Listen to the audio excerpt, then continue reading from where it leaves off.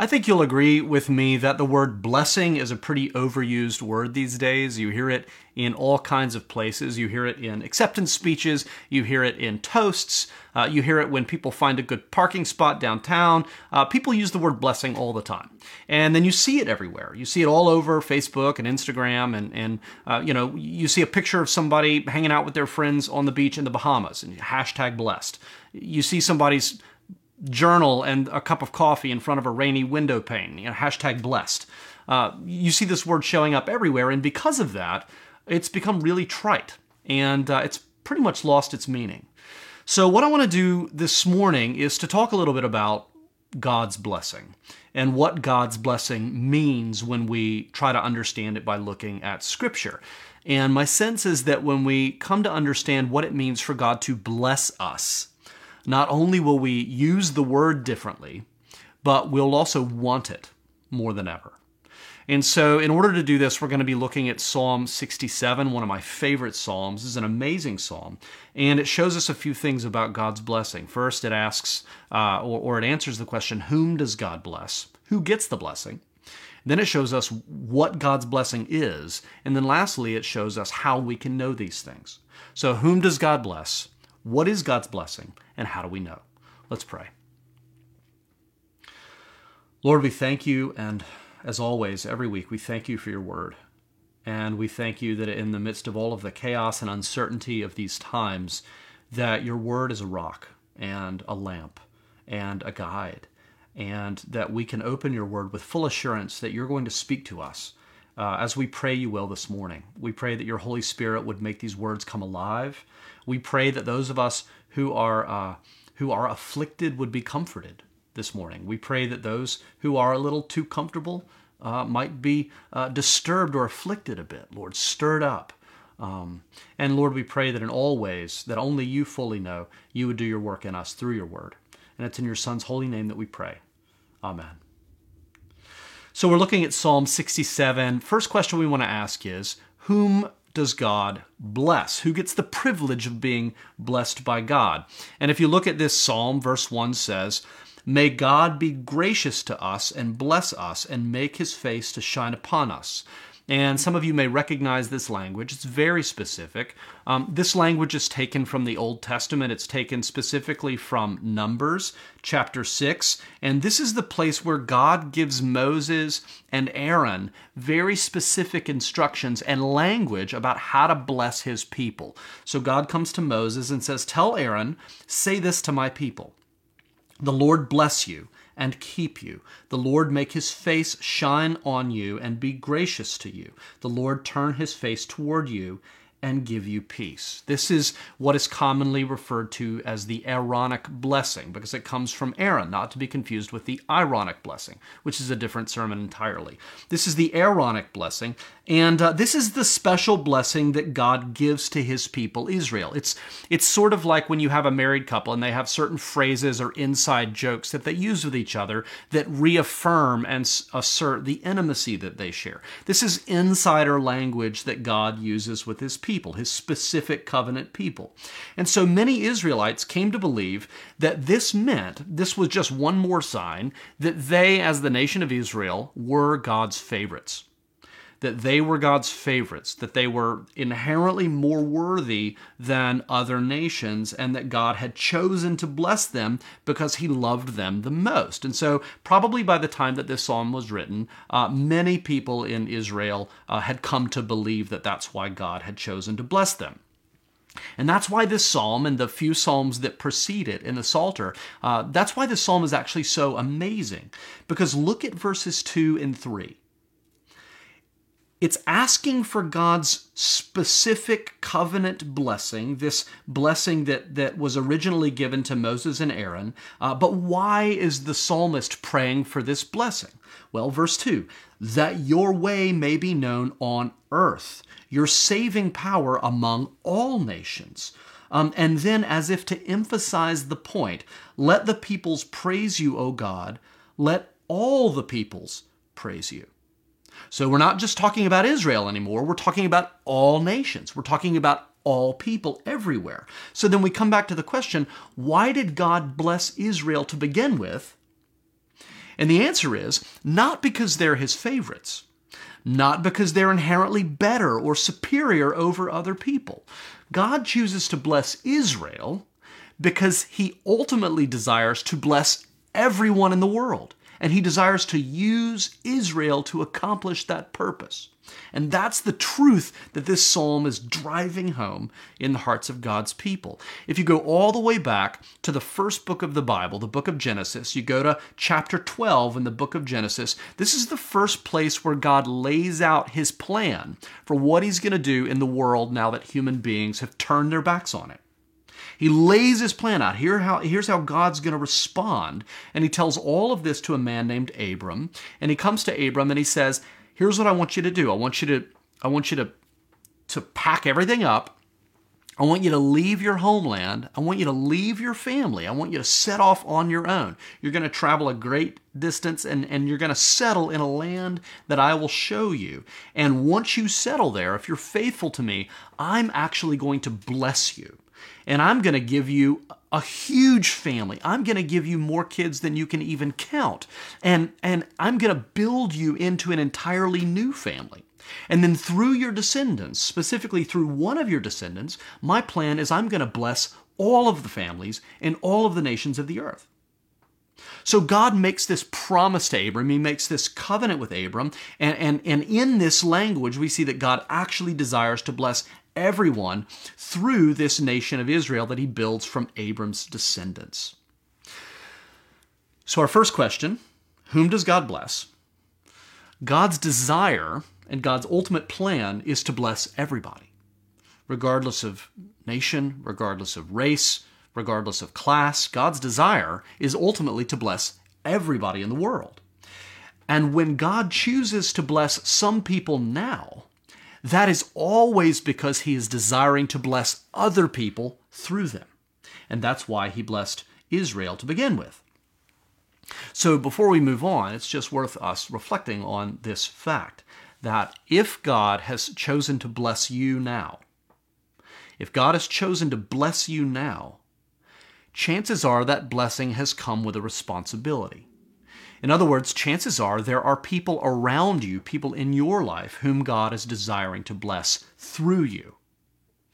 And so not only should we regularly be pausing and taking stock of all of the amazing blessings of God in our lives, but as we do that and as we give thanks, which is a practice that we should be doing in an ongoing way, as we take stock of God's blessings, we should also be asking ourselves, who are the people around me God might be desiring to bless through me, through these blessings that God has entrusted into my hands? This is one of the core principles of biblical stewardship.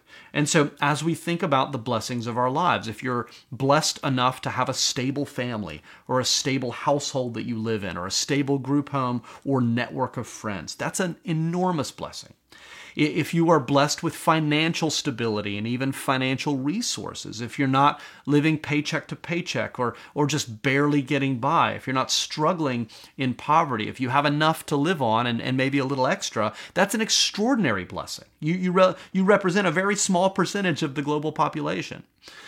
If you're lucky enough to live in a home, that's an extraordinary blessing. And so we look at these blessings and then we ask, how might God be desiring to use me and these blessings that he's given me in order to bless other people? One of the greatest blessings that you might have is a professional network. And so one of the questions we might ask is, who are we allowing and giving access to?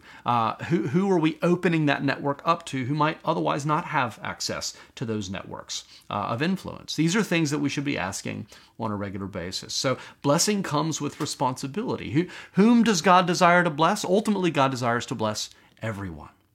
Everyone. The next question we want to ask is a very key question. All this talk about blessing, what is it? What does it mean to be blessed by God as we look in the Bible? And the basic meaning of the word bless, as you see it in Scripture, and this comes from a theological dictionary, is to bless is to confer abundant and effective life upon someone or something. It's to confer effective and abundant life upon someone or something, to cause someone or something to flourish, to give them abundant life. That's the basic meaning. But if you look at Psalm 67, Psalm 67 takes this way further, makes it a whole lot bigger.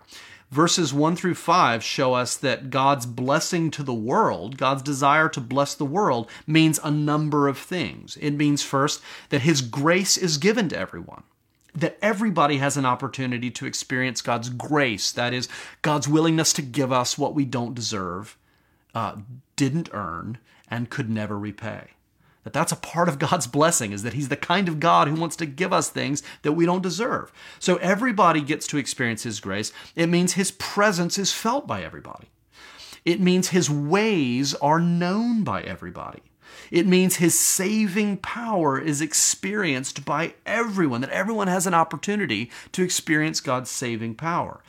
It also means that God's justice is done for everyone with no favoritism. With no favoritism. Lastly, it means that His guidance leads everyone, that all of the nations are guided by God Himself. So this is God's vision of blessing the world. And so God's blessing means nothing short of the complete renewal and restoration of this world. It means God Himself coming to put everything right again in the world that He made, so that it will once again be the world that He intended it to be when He made it. And that goes for us as human beings as well. So this is what God's blessing actually means in this psalm. And one of the things that we need to recognize about this psalm, and this is reflected all throughout Scripture, is that all of these aspects of God's blessing go together. They're all facets of the same jewel, so to speak. So you can't have one without the others, right? You can't have abundant life apart from God's presence. You need both God's presence. You need God's presence in order to make abundant life possible. You can't live by God's ways. You can't live up to God's standards without God's grace and God's saving power. The core message of Scripture says that we need God's Spirit in us in order to make it possible for us to live out and follow God's ways. And so you can't have one without the other. And lastly, you cannot have God's justice apart from God's guidance. You can't have neighborhoods and cities and countries, nations that embody the justice of God, unless those nations are also guided by God and follow God. That they require each other, right? And I think this is actually very relevant for us right now. This idea of the holistic understanding of God's blessing, and specifically the implications around how we think about various aspects of God's blessing. I think these days we tend to want to separate separate these pieces out and sort of choose the parts that we want and leave the rest to other people, right? So some people, I think, really want God's presence and they really want God's provision in their life, but they don't want to live by God's ways. Right? So people say, I want to kind of live however I want to live, and I'm going to expect and hope and assume that God's going to bless me no matter what I do. That really God just cares that I'm happy, right? That's a way that some people want to relate to God that doesn't reflect what Scripture says at all. Other people, I think, are very focused on making God's saving power and God's grace known to the world. They really care about evangelism and think that's what Christians should be doing, and they're right. But those people also minimize the need for justice and equity in our society, to do justice in God's name. And so they say, well, evangelism is where we need to be pouring our energy, but not so much justice. And then a third thing that we see is that in our society these days, when people talk about justice, and this includes Christians, when people talk about justice, there are many different ideas of what justice actually means. And this psalm makes it clear that God's justice is connected to God's guidance. In other words, there's a specific way in which God envisions justice looking in our society. And so as Christians, we always want to be asking, what does it look like to do justice God's way? In other words, it's not enough for us to say, God cares about justice. Here's my definition of justice. Therefore, God endorses this thing that I'm doing. We always want to be asking, is my concept of justice aligning with God's guidance about what God's justice actually means? And so that makes things very complicated as Christians try to wade into the waters of doing justice and mercy, which is a core part of what it means to be God's people in the world. So for instance, with the very complicated and controversial phrase, Black Lives Matter. This is very complicated for Christians. And so I think we should question any Christian that writes that off entirely. We should also question any Christian that just fully buys in to everything that represents, because we have to ask a lot of questions.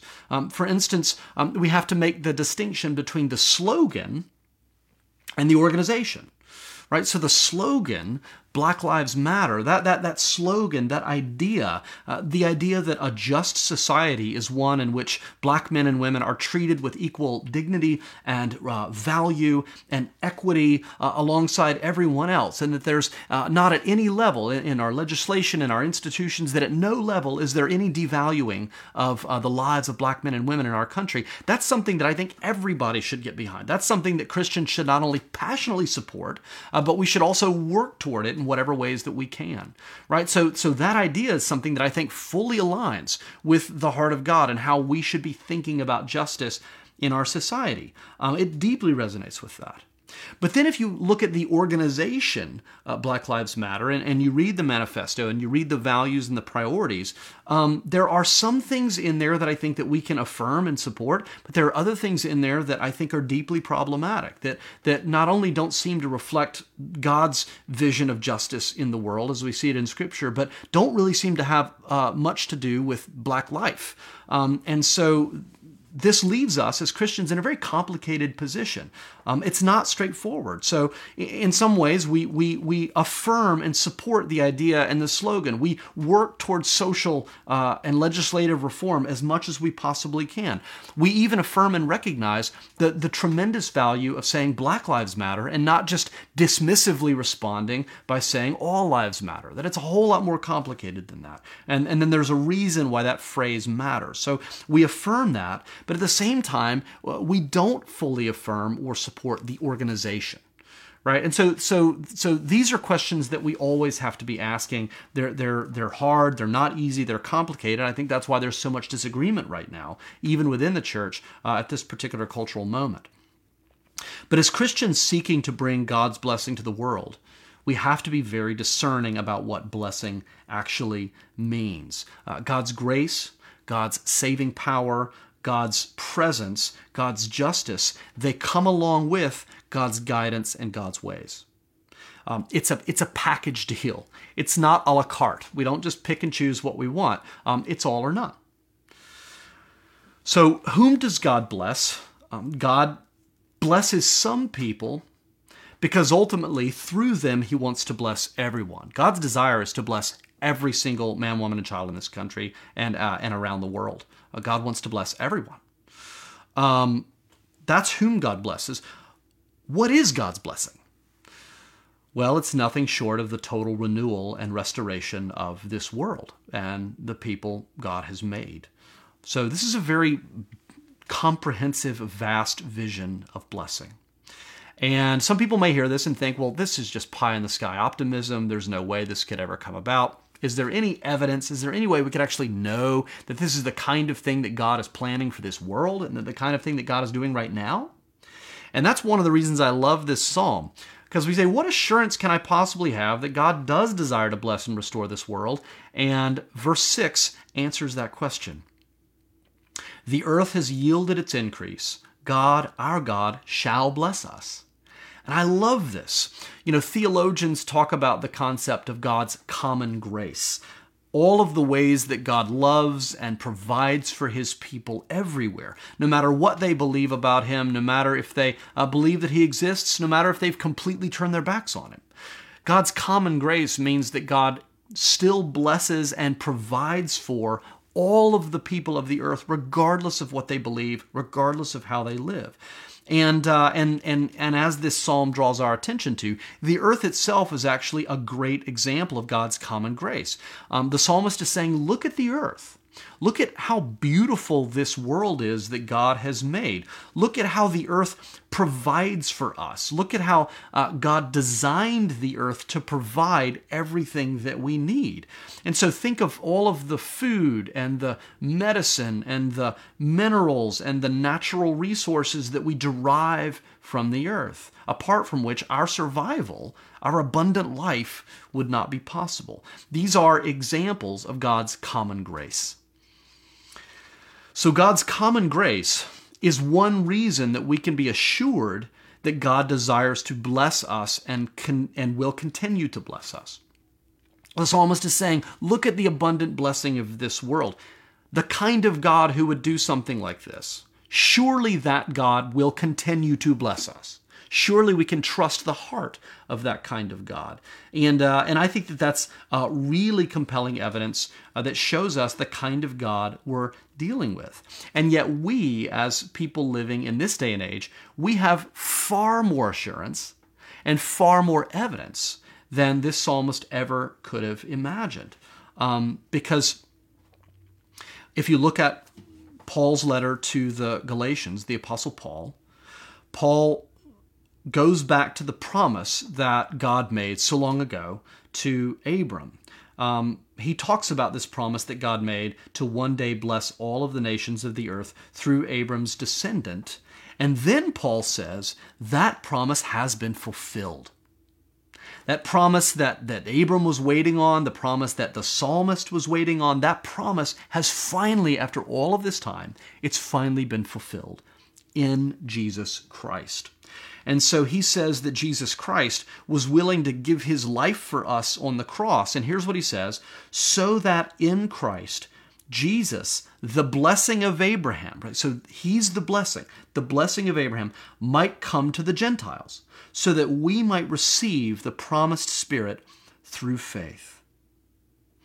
In other words, all of the beauty and all of the goodness and all of the common grace, all of that, or everything like that in the world is just a preview. It's just a pre-blessing.